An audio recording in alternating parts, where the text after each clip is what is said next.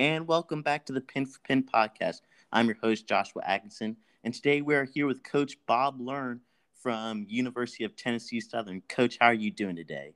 Good, Josh. How are you? I'm doing well. So, Coach, take me back to the beginning. How did you get started in the sport of bowling? Well, I happen to live within a couple hundred yards of a bowling center, so that and the fact that my parents did bowl and got me started at the age of 8 years old in junior league. So that was really the start, and from the very beginning, fell in love with it. That's how most of us start out. So, when did you think you could bowl at a higher level? Well, I guess I was in my later teens. I would say right around 15. I realized that my average was, pretty good, and that it was equal to many of the adult players. Back then in the 70s, a 200 average was actually really really good. And in fact, when I turned 18, I had broken the record for highest average held uh, in our city, and it was 219. So quite a difference from today's environment. Wow. And with so much success early on, you took that to the PBA. So, talk about what it was like your first few years out on the tour, and was it difficult to have success?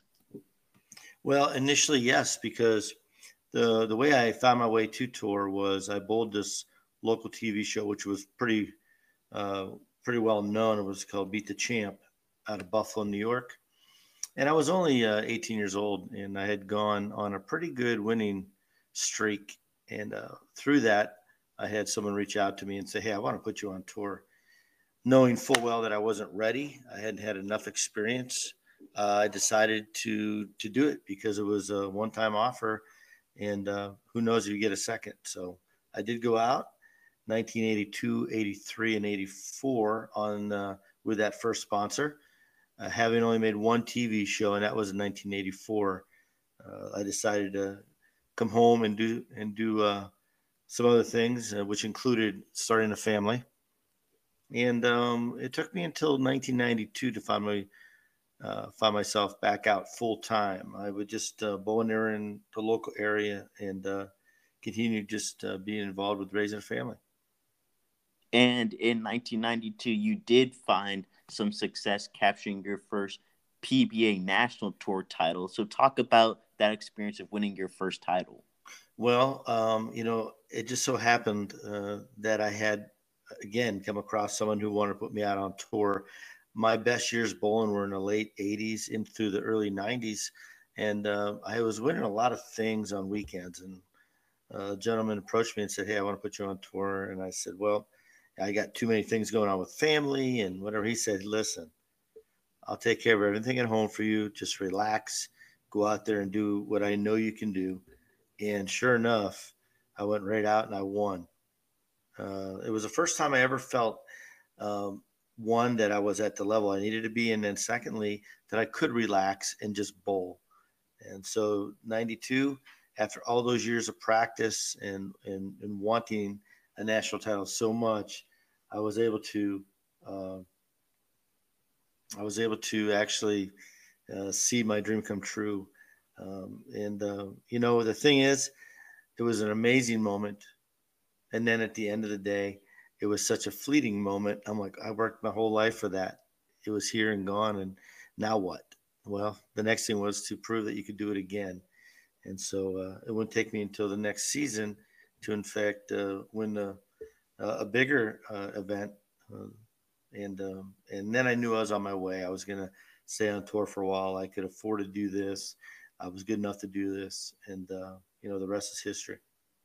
Right. And speaking of making history, 1996, talk about the flagship open where you had that incredible run and ultimately won a PBA tour title, but also made history bowling the 10th perfect game on television. Well, the qualifying was actually done in my home center. So I had bowled more games in that bowling center than anybody. And I was knocking on the door a few other years trying to get to the show. But this time I was able to make it. And Erie was the first location to have arena finals. We were the first ones to come up with it. And it was my opportunity to bowl not only in front of my hometown crowd, but do it in our Civic Center. So it was a huge stage, 4,500 people there. And I had quite a lineup as I just made the show. I would have to bowl against a bunch of Hall of Famers, first being Johnny Petraglia. Bowling the first game, he would put on a pretty good run to start the game with a front six. And I was able to continue my streak beyond that. And in fact, get up in the 10th, needing 3 for a 300 game in front of my hometown crowd worth $100,000. So that weighed heavily. Obviously, you didn't want to mess up an opportunity like that. Got out my first shot, threw a really good shot. Second shot, got a little bit tentative. Was fortunate to trip a 4-pin. And then the last one, I just said, make the shot of your life because you'll regret it if you don't. Mm-hmm. And I went up there and threw a shot as good as I've thrown it in my life. And then it was just a matter of time, waiting a couple seconds for the pins to all fall down, knowing that I actually accomplished it. And it was beyond comprehension, really, to have a day like I had, because I would continue on to bowl against John Mazza. John Mazza would strike out for 269, and I still had an opportunity to strike out in the 10th for 270, and in fact did so.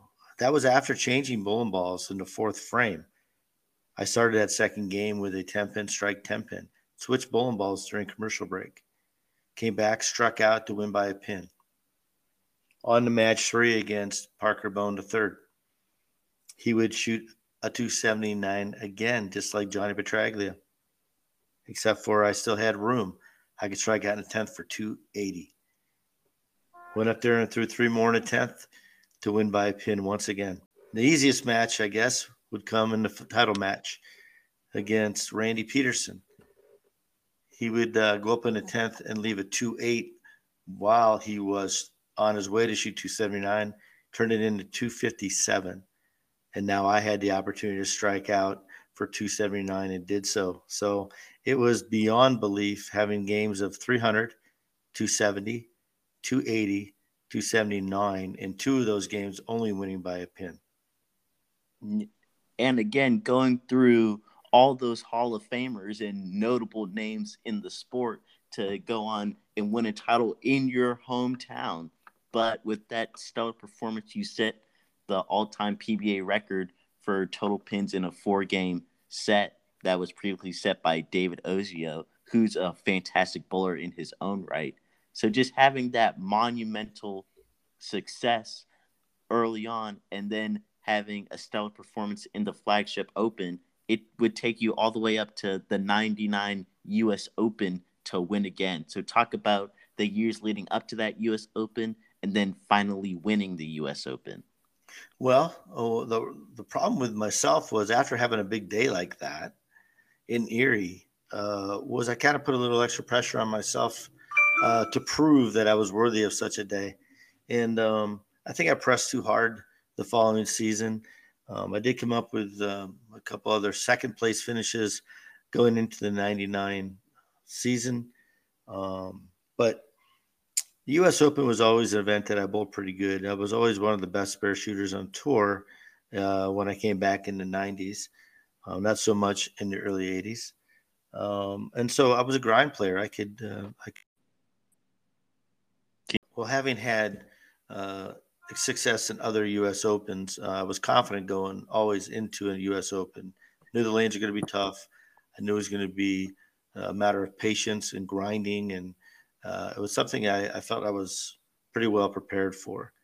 Haven't had not one in a few years. It was mounting pressure as I had a number of second place finishes going into the U.S. Open, but it would end up being an amazing week. I would lead qualifying by shooting 264 my last game of qualifying to go around Pete Weber on a U.S. Open pattern.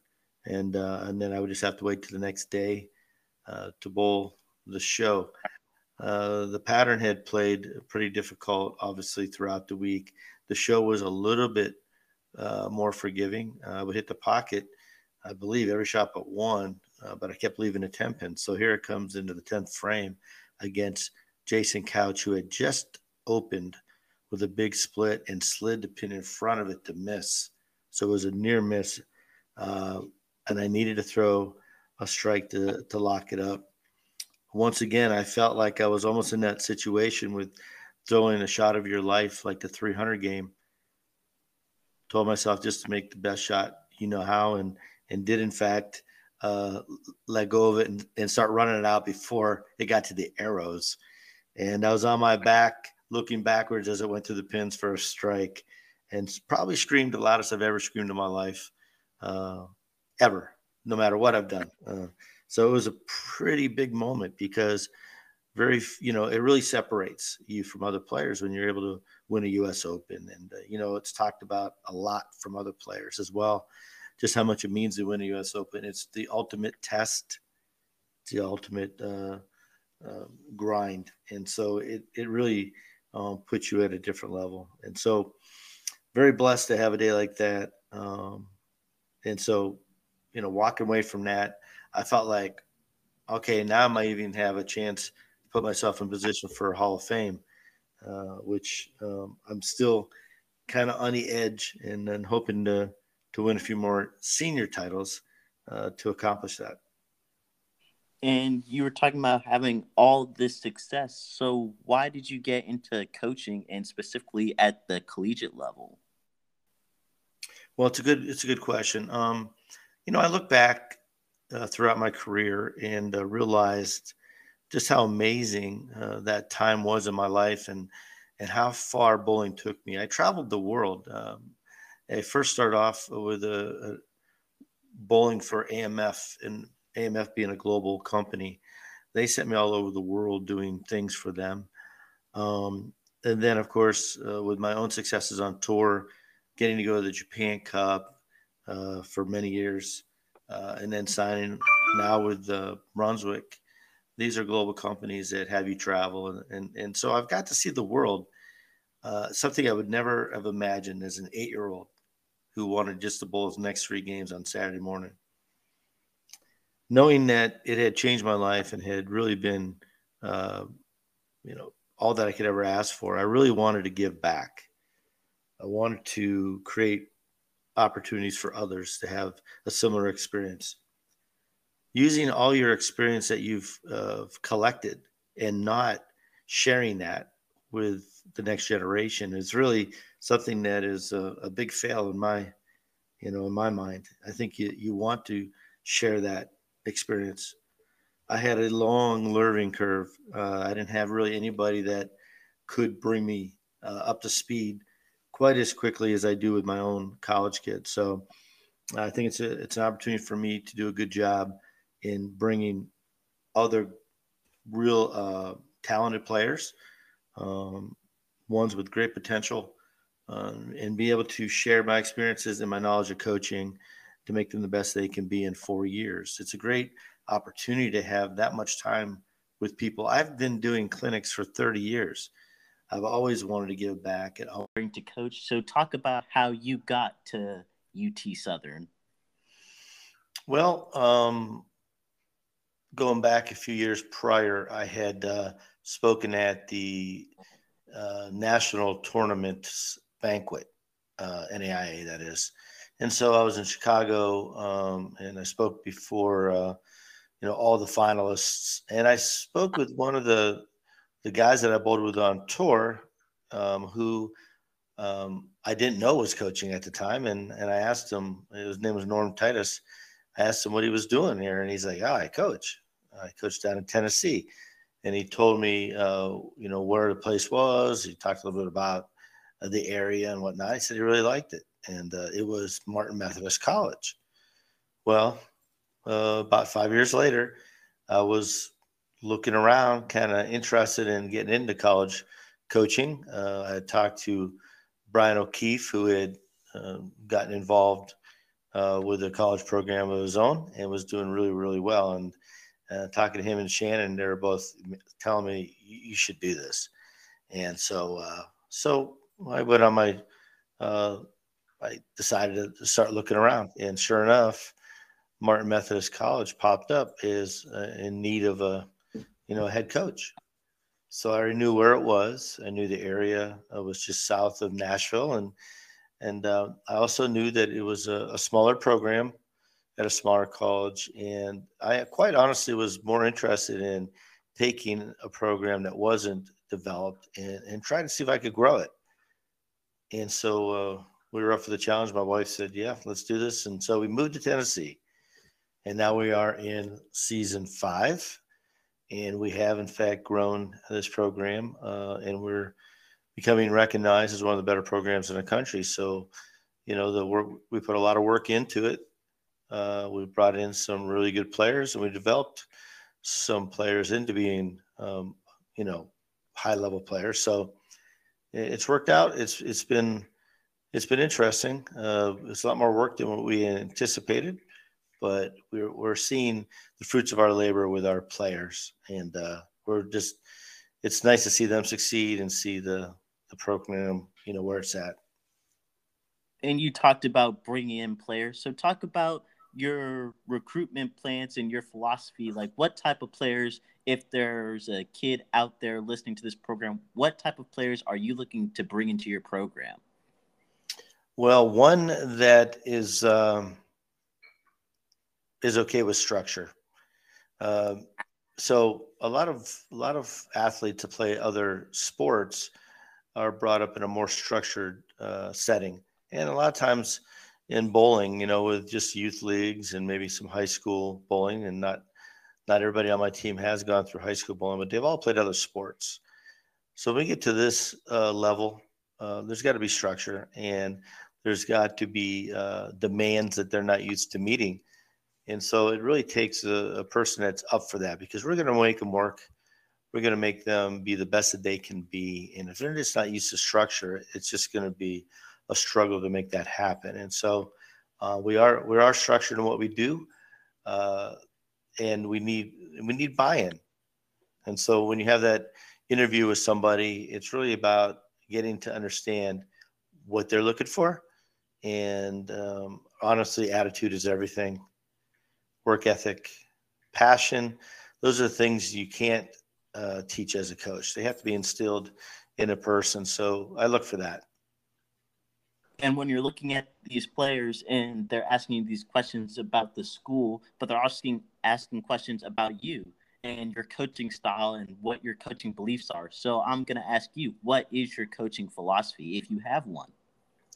My philosophy is to make somebody as good as they can be at what they do. So I'm not looking to cookie cut, not looking to make everybody conform to one style and improve on it and make you the best you can be. I think that's the fairest way to treat someone as an individual athlete, and not necessarily group them as a team and make them a good team athlete. There's a big difference there.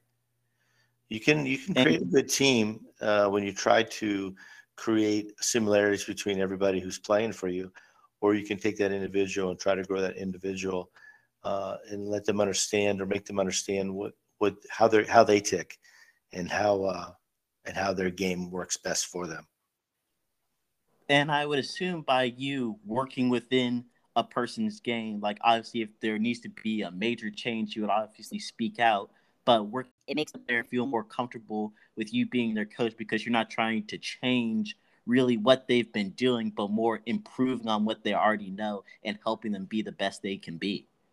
Right. So, I mean, that's exactly right. You have a person who has an established feel for their timing, in a certain way that they do things within their flexibilities that they have as an individual. So, because of that, everybody is different. If you look at the best players on tour, how many of them look alike? They all do it a little bit differently, but they're all great at it. And so I have that philosophy that I've seen and I've bowled against, alongside with the best players in the world. And I've seen them do it all different ways. There are certain things that they all do well, but at the same time, they're still themselves. And a few others that actually kind of don't even look close to anybody else. So someone like, say, a Jacob Buttriff, who has a very unique style, yet he's an amazing player. Would I want to Right. take Jason Buttriff and try to make him Parker Bone? Heck no. I would ruin Jacob if I tried to do that, right? So I would take Jacob and try to make him the best Jacob he can be. And that's a great way of looking at it. We have this coaching question, so I'll pose it to you. There's a player who has a 170 average but a low rev rate. He is a fantastic spare shooter, but he bowls with a ball that is drilled conventional, but he still has major success. So, how would you coach this player? Well, so, success is, I guess, based off of someone's interpretation of success. 170 is successful. Someone who can make spares, someone who probably keep it in play pretty good. But in today's environment, success or great success is someone who can get closer to 220 or 230 average, right?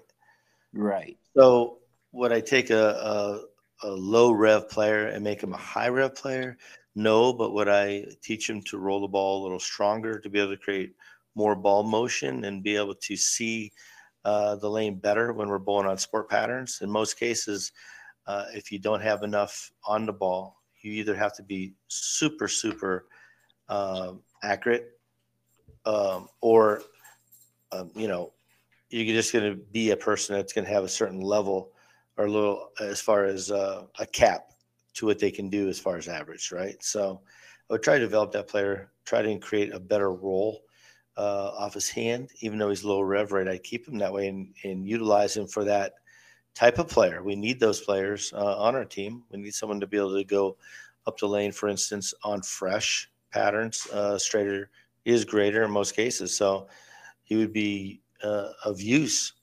But again, looking at that interpretation of great success and basing off of 170, I would have to say, listen, there's a lot further we can go with this. 170 is good. It's a good base, but there's a lot more to go. And not only that, there's a lot more to know. I have basically most of my time with my players is teaching them the sport of bowling. So lane play, understanding ball motion, all those things go in. They walk away from my program with as much knowledge as I can offer them. I don't try to withhold anything. I want to make them understand it, as they will need to do that if they want to go any further with their bowling. And why should I spend 4 years with them and not give them all that I have? So there's a lot of information.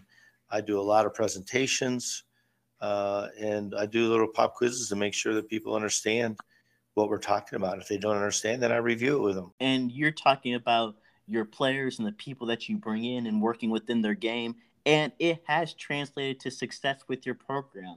Just this year, you have won a tier one event. I was at that tier one event. That's where I was first acquainted with UT Southern. And I was saying you guys were fantastic to bowl with, and you put up phenomenal scores. And in tier one events, you finished your tier one events, you finished very high. In your tier two events, you then came in fourth in another one, which is fantastic for a bowling program relative to the field. But I know that your program is looking to be one of those perennial power programs. So talk about your team's success this year, what's gone into that, and how you feel the rest of the season is going. Well, so we have two teams. We have the men's and women's. So my wife and I have worked with both teams. I had a women's coach earlier this year that did start the year, but due to COVID and stuff like that, just wanted to back away from that. So we have two teams, and we've developed both teams over these 5 years. My women's team just won back-to-back tier ones out in Vegas a couple weeks ago. So they're doing equally as well. I see both of them as contenders for this year's national titles. Last year, we were runner-up in NAIA with the men, but our women were actually higher ranked going into the tournament. So we have a lot of success on both sides of the aisle here. So it's not just our men, it's our women as well. And talk about that balance, because you have your wife to help you, but running two high level programs at the same time, while it's a collective effort, it's also two separate teams. So how do you keep everybody engaged in having not just the men's goal, but also the women's goal, and having your program as bowling be successful altogether? Well, like I said, it takes a lot of time. I'm sure we put as much time in as any other program. We give them as much as we can, as much time as they can afford to give with their studies. I think that is, I think that's the key. We do have a lot of structure, and I keep them knowing what they're doing that day in practice and what the benefits would be of those practices. And again, spending as much time as we can. I think the one downside is you have a little bit less one-on-one time, and so we have to find extra time aside for that, which goes into those many hours that we're talking about. So we have group setting, and then we do offer some one-on-one stuff, but it's hard. We have 40 plus players in our program. There's just two of us that are there every day, so it's a lot of work. We do stagger our practice some so we can break it up in smaller groups, but it's a lot of work. It's really something that it's a labor of passion. I can tell you that. It's not because it's something you do to get rich. It's something you do because you love the sport. Now, one question I wanted to ask you, with having such a fantastic varsity program with both your men and women's, talk about your JV programs as well, because I view the JVs as maybe they're not at varsity level yet, or maybe there's just not enough slots. You have all these fantastic people, but you can only have 8 on the varsity team. So, talk about how you view your JVs, and maybe they're not the stars of today, but the stars of tomorrow. Yeah, it really is about growing them. Well, we are in a unique situation. We have been fortunate to do well with recruiting talented players. Our men's JV won because we have two JV men's teams. Um, I can tell you that in these 5 years, I don't know that there's another program that has more success with their JV teams. My wife has been their JV one coach for the men primarily through the 5 years, and she's only not won a JV event twice. And in both those cases, she finished second. Wow. So, yeah, they've been first every time they go out because they are actually another varsity squad. We have that much talent. It runs deep. And so, um, each one of those players on JV1 have an opportunity to bowl for varsity. In fact, this coming week, we have 3 of players that were JV1 in our last event that are in our varsity lineup this time. And you have to have that because there's certain times people are bowling well, sometimes they're not, certain patterns, certain players bowl better than others. And so it's nice to have that kind of depth. Um, it sounds like it would be tougher for the players because they're not always on varsity, but at the same time, it challenges them. All players on both teams, the fact that their spot is not a given, they have to work. And so by having that environment, and they all grow because they're all going to work harder. Once you know that you're in the varsity lineup, there's no way you can work as hard at it as if you're in a situation where you have to actually still make it to qualify for the next one. Well, as they say, a high tide raises all boats. So the competitiveness within your program to have your athletes keep continuing to be great brings up everybody. So I feel like having a deep with such many good players is essential to having a good program.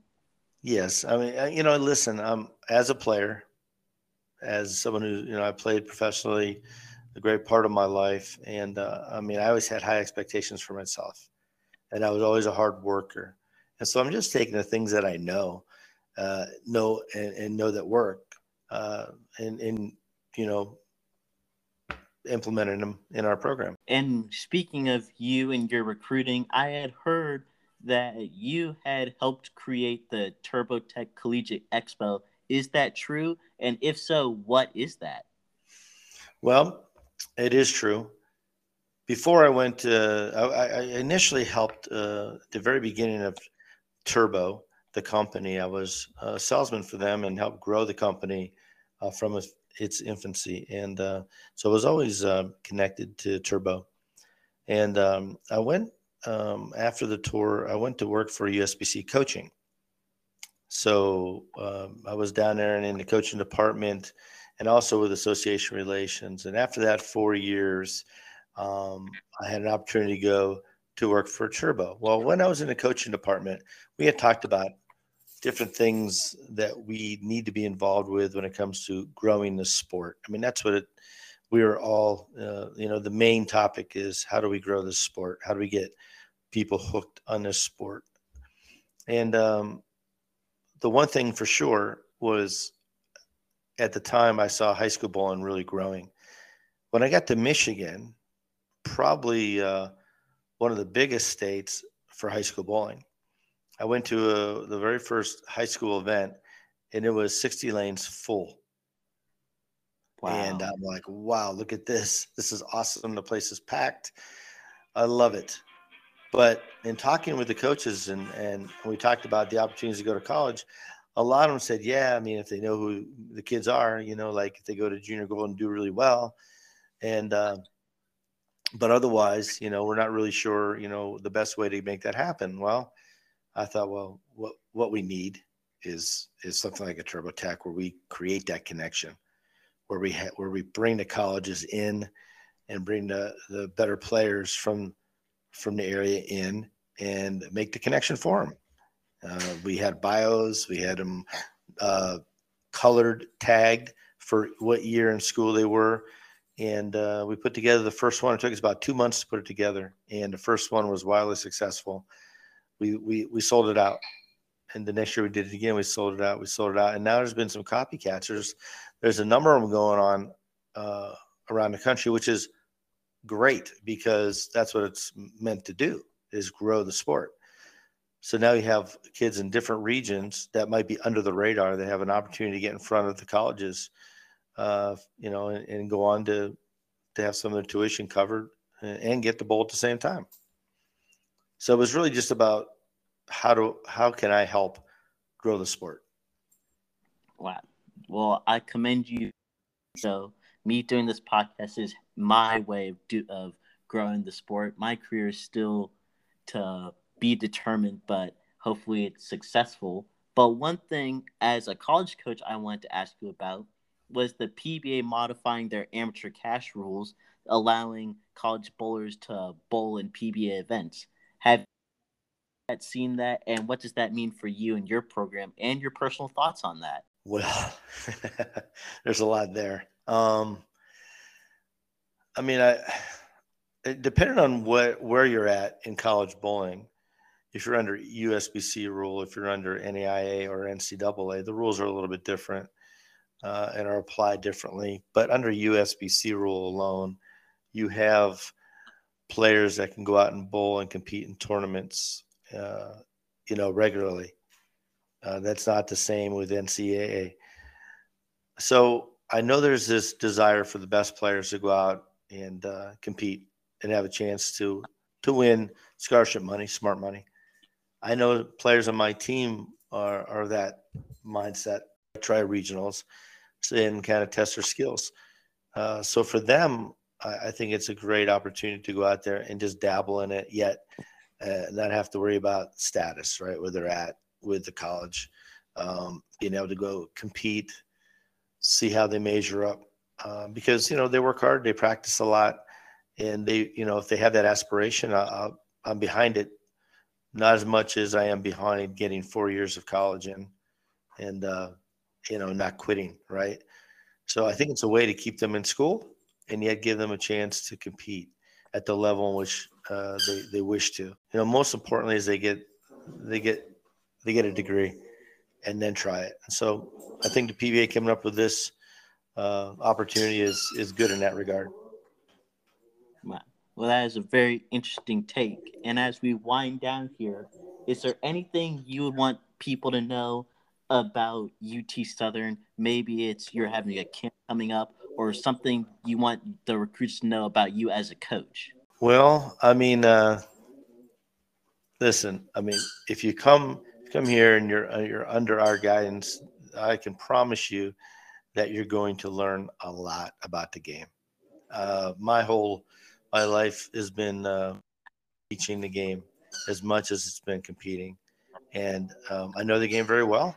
I've studied the game, and I'm willing to share that information with whoever comes. Try to make them the best player they can be. I spent 30 years traveling, doing clinics around the world, trying to share what I know with people, and so they get that every day.